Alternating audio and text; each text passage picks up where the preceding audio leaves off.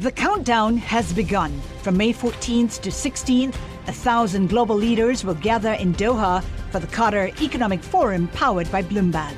Join heads of state, influential ministers, and leading CEOs to make new connections, gain unique insights, and uncover valuable opportunities in one of the world's most rapidly rising regions. Request your invite for this exclusive event at QatarEconomicForum.com. Welcome to the Bloomberg P&L podcast. I'm Paul Sweeney along with my co-host, Lisa Abramowitz. Each day we bring you the most noteworthy and useful interviews for you and your money, whether you're at the grocery store or the trading floor. Find a Bloomberg P&L podcast on Apple Podcasts or wherever you listen to podcasts, as well as at Bloomberg.com. Today we got a slew of better than expected economic data out of the United States, including demand for U.S. business equipment unexpectedly increasing in October by the most since the start of the year. So is it the time? Pop the champagne, get ready for a tick up across the board next year. Dan North joining us now, Chief Economist at North America at Euler Hermes. Dan, can you give us a sense, first of all, on how positive today's economic data was?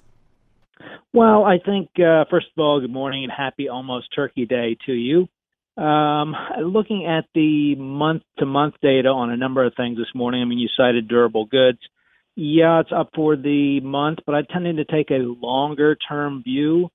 And if you look at core orders, we're still negative year over year, negative 0.8.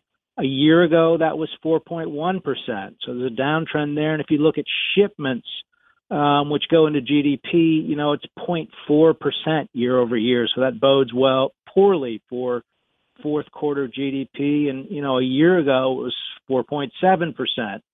And you saw a few other things this morning that looked kind of positive on the surface.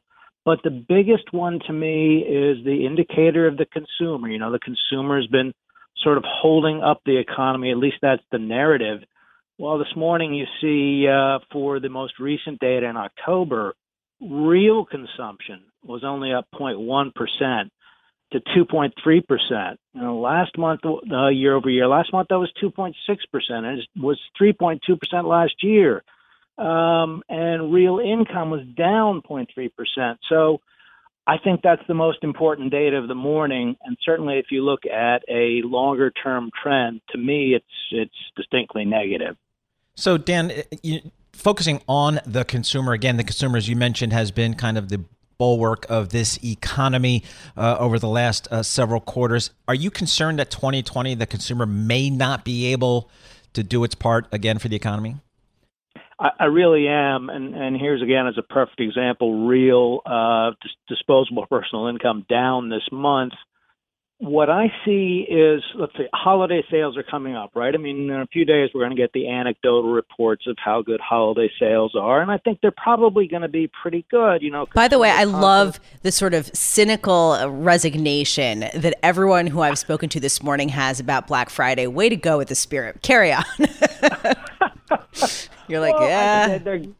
I said they're going to be pretty good, we think. We've got the exuberance of consumer confidence and the stock market's high. So, you know, over the past few years, it's something like 4% holiday sales growth overall, more so on Black Friday, of course. But let's say, you know, the consumer spends as much as usual for holiday sales, maybe more because of the exuberance. I think that sets us up for a little bit of a fall in the first quarter, especially since income is trending down. And that's what really gives us a concern about a future slowdown. We think growth in the first quarter could be flat even. Dan, do you think there could be a U.S. recession in 2020 or maybe in 2021? We think there's definitely going to be a sharp slowdown. We're looking at something like 1.6% GDP for all of 2020. You know, this past year of 2019 was 2.3%. So for sure, a significant slowdown. And if this trade war picks up, you know, that could really knock half or 1 percentage point off of GDP. And in our world, that's a lot. Dan, you sound... Go ahead. I was just going to say, we still do think that there's a a possibility of a recession, but certainly a slowdown, no question about that. Dan, I'm trying to square what you're saying with the consensus right now among at least Wall Street analysts, which believe that the U.S. equity market is going to do very well, particularly in the first quarter or first half of the year with some accelerating growth. Why are they getting it so wrong? I wouldn't say they're getting it wrong about the stock market. Well, number one, two things. We are really involved in trade credit, and we have to have a more realistic approach to what's actually happening to business on the front lines, and we're seeing an absolutely distinct deterioration there. But the important point is the stock market isn't necessarily connected to the economy a lot of the time. For instance, if you go back and look at the past 10 recessions, the stock market only gave you some kind of warning 3 times. So it's not at all uncommon for them to disconnect. So I can't argue with the banks and brokerages who want to sell investments who are saying, yeah, the stock market's going to be great. Well, it could well be, with low interest rates, but it's not a connection to the economy necessarily. Dan North, thanks so much for joining us. Dan North, he's chief economist for North America for Euler Hermes, joining us on the phone from Charm City, Baltimore, Maryland. We appreciate his comments.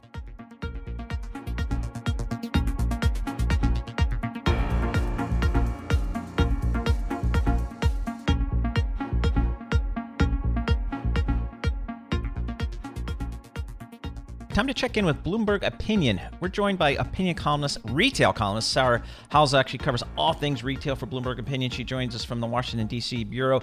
Sarah, thanks so much for joining us. Black Friday coming up, Cyber Monday coming up. What is the expectation for holiday sales this year?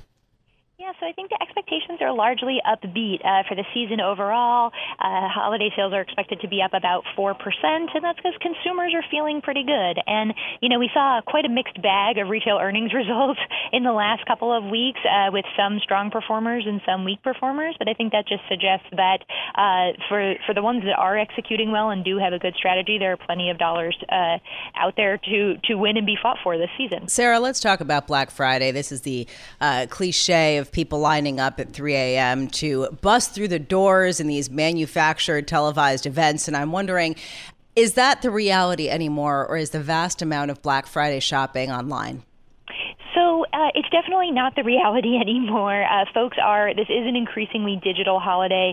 There will be $7.5 billion spent online alone on holiday Black in Friday. quotes. We're going to just put that in quotes, but carry on. Yes. Certainly Black Friday is becoming more and more of a digital occasion. However, stores still really matter a lot, and there will be big crowds in the stores, both Thanksgiving evening when a lot of the retailers kick off their big deals events and all throughout the weekend. For the holiday season overall, only about 23% of shopping will happen online.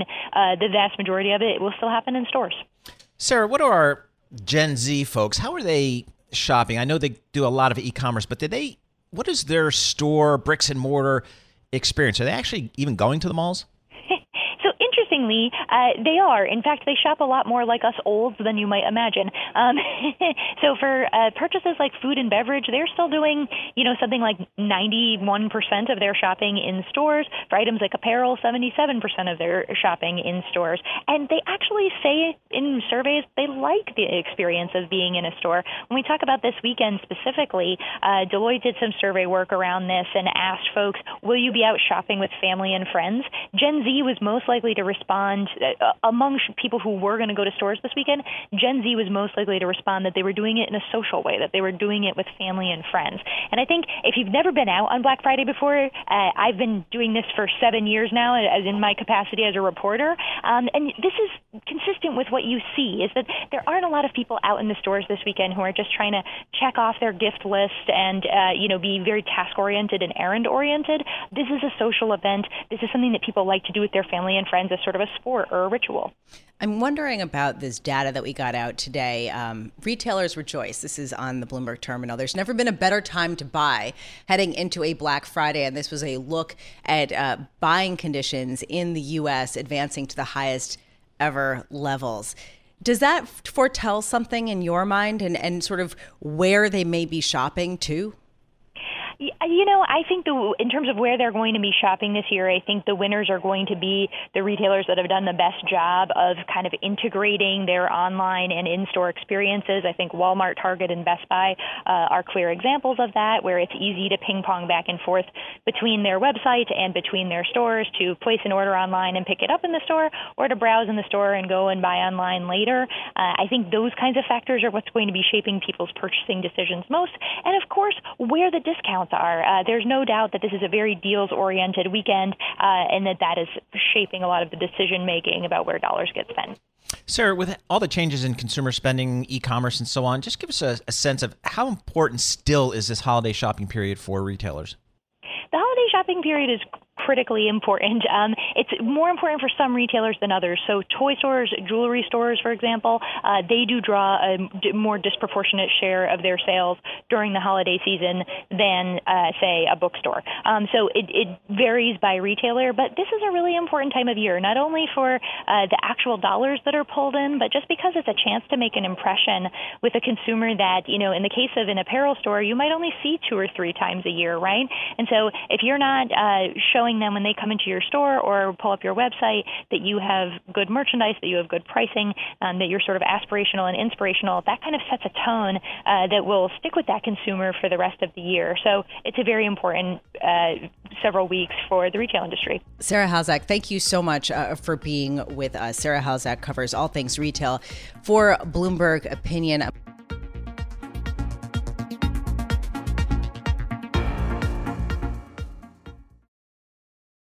Collaborate for a greener future at the Bloomberg Green Festival, a groundbreaking celebration of the thinkers, doers, and innovators leading the way. From design and culture to technology, science, and entertainment. Hear from inspirational speakers and immerse yourself in climate solutions. July 10th through 13th in Seattle. Title sponsor, Amazon. Official airline, Alaska Airlines. Get 20% off using promo code radio20 at bloomberglive.com/greenfestival.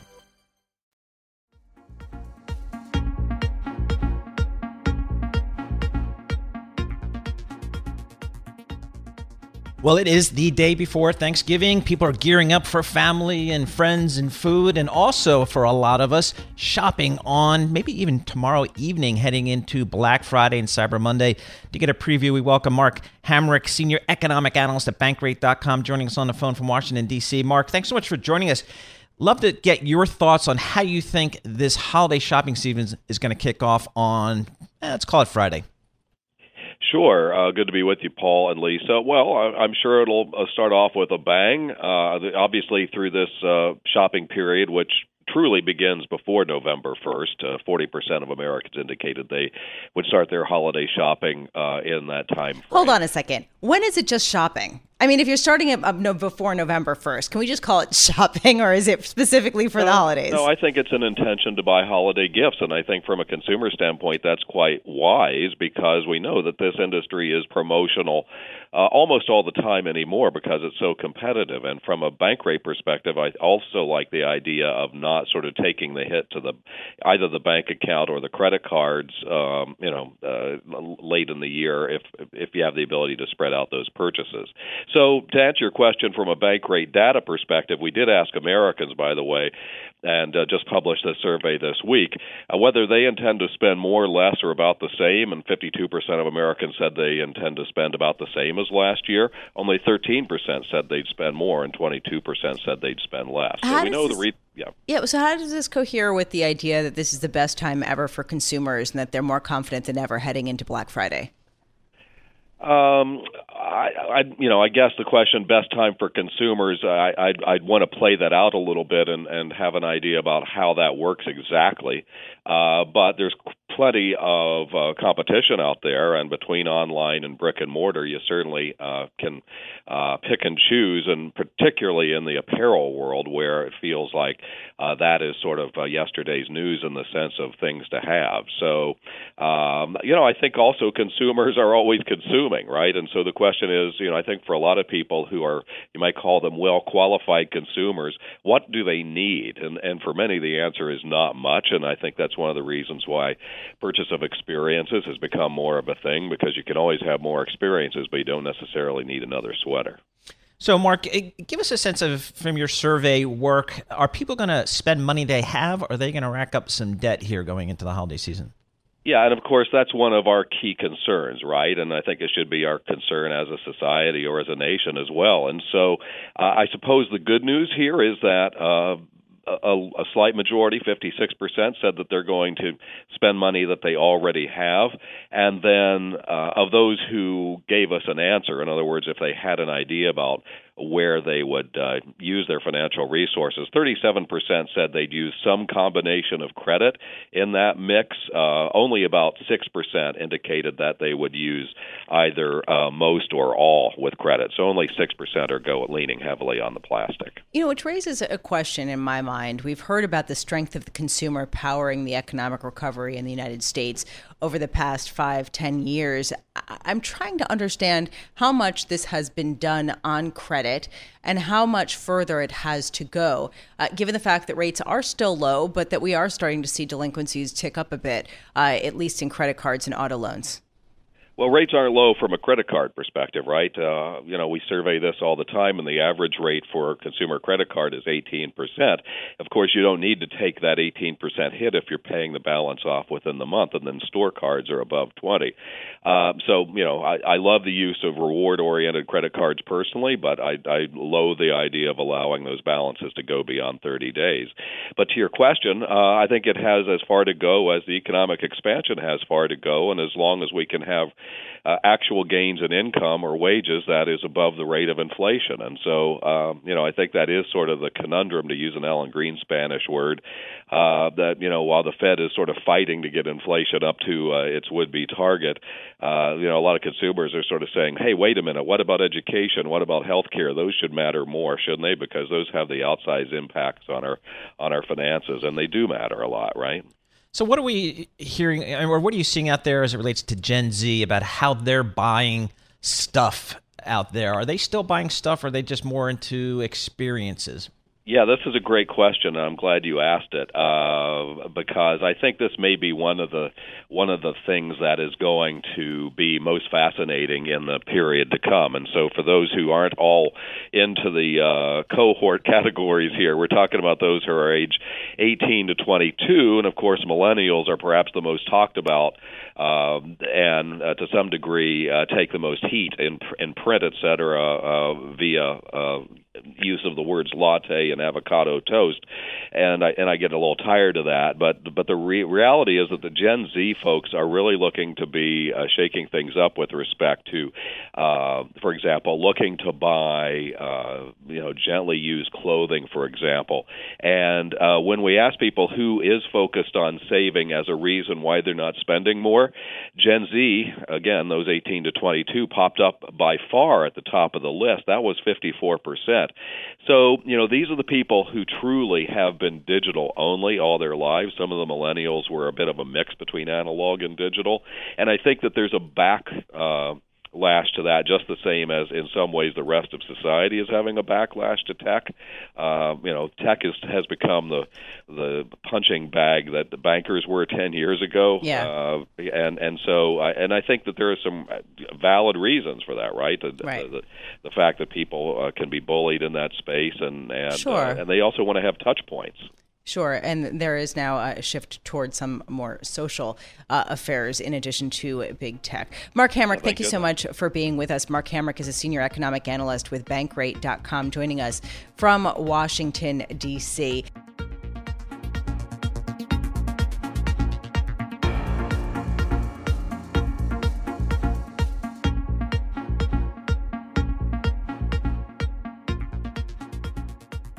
The years of the unicorn have given way to a year of skepticism, with some high-profile misses when it comes to WeWork and other darlings of the venture capital space. But this doesn't really paint the whole picture. Joining us now, Matt Miller, Chief Executive Officer of Embroker, joining us from San Francisco. Matt, you've been surveying the venture capital space, but not just the mega deals or the mega companies within the sector. Could you give us a sense of what you're looking at? Yeah, sure. Thank you. We work with thousands of venture-backed companies.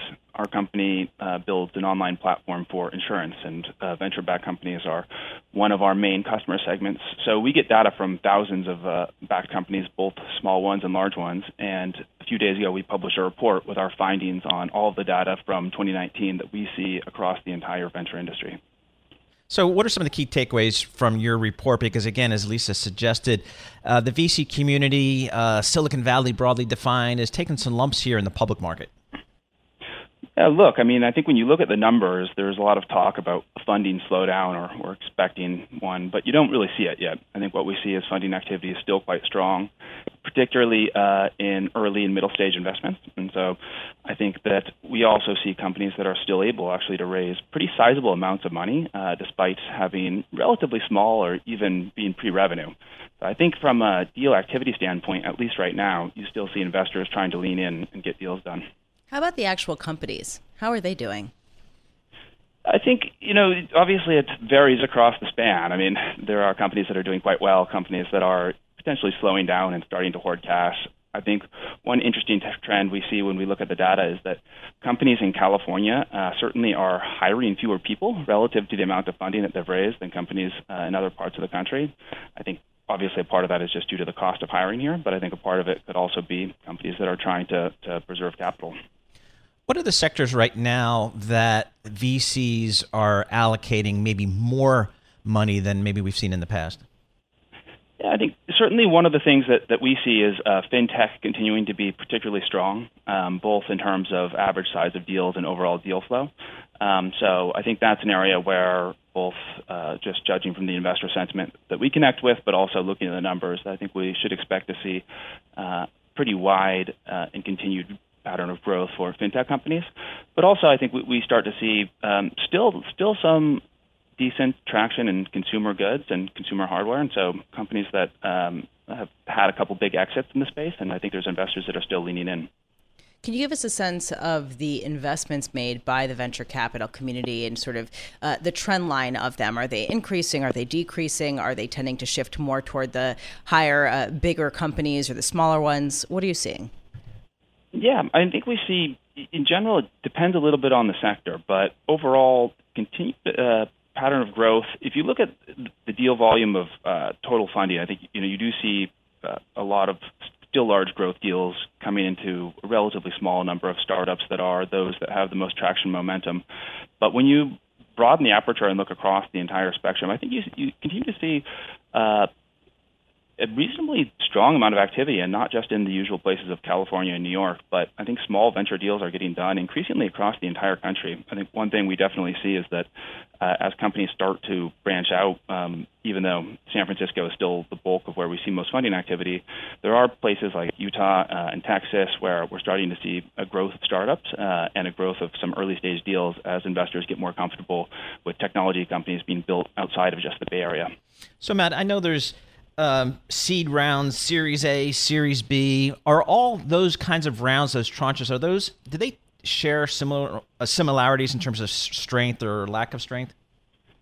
It's a good question. Actually, probably not. It really depends. I think you can look at companies that call around a seed round or call around a Series A that have wildly different sizes of revenue and number of employees. And so to some degree, I think the naming nomenclature really just varies depending on how companies are trying to position themselves. But I think you do see certain trends, like to raise a Series A round, I think most companies want to have an established business model, real revenue in the door, maybe not quite yet proven traction, but certainly enough points where you can justify a larger size of investment. And companies that move on to a Series B of, call it, $10 to $15 million or more, tend to have a repeatable business model where you're doing something that works. People are generally can see the pattern and see how you can grow into a much larger business. So even though I think there are differences specifically between companies at each round, right, you do see some trends that tend to continue. Matt Miller, thanks so much for joining us. Appreciate your thoughts on the venture capital world. Matt Miller is the CEO of broker. They've just put out a report kind of detailing their views, kind of what they're seeing in the venture capital community. And I think it's a timely discussion because, as you mentioned, Lisa, 2019, we came into the year thinking, boy, we're going to really spread the wealth of the venture capital and private equity community to the public markets and public investors with, the Ubers and Lyfts of the world and WeWorks, of course. And some of those big high-profile deals obviously have been very disappointing for public equity investors. So I think the story we hear from the VC community is, yes, there were some big disappointments, but there's a lot of smaller, mid-sized deals that continue to work well. Thanks for listening to the Bloomberg P&L podcast. You can subscribe and listen to interviews at Apple Podcasts or whatever podcast platform you prefer. I'm Paul Sweeney. I'm on Twitter at PT Sweeney. I'm Lisa Abramowitz. I'm on Twitter at Lisa Abramowitz1. Before the podcast, you can always catch us worldwide on Bloomberg Radio. The countdown has begun. From May 14th to 16th, 1,000 global leaders will gather in Doha for the Qatar Economic Forum powered by Bloomberg. Join heads of state, influential ministers, and leading CEOs to make new connections, gain unique insights, and uncover valuable opportunities in one of the world's most rapidly rising regions. Request your invite for this exclusive event at QatarEconomicForum.com.